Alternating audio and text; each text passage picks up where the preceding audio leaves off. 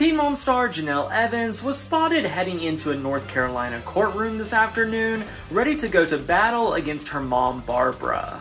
The Ashley Reality Roundup has pictures of Jenelle heading into court on their website, and she was seen coming in solo as she was required to attend court for her ongoing custody battle with her mom, Barbara. The main purpose of today's hearing will be to do a check-in on Jace, who's been living with Barbara for the last week or so.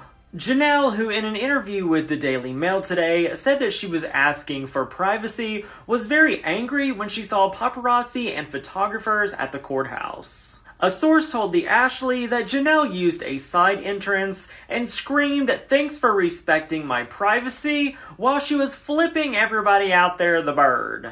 They said that Jace and Barbara were also at the hearing, but were not anywhere near Jenelle. Jenelle's husband David was not allowed in the courtroom, but someone said that he was present outside after Jenelle went in. Short Cast Club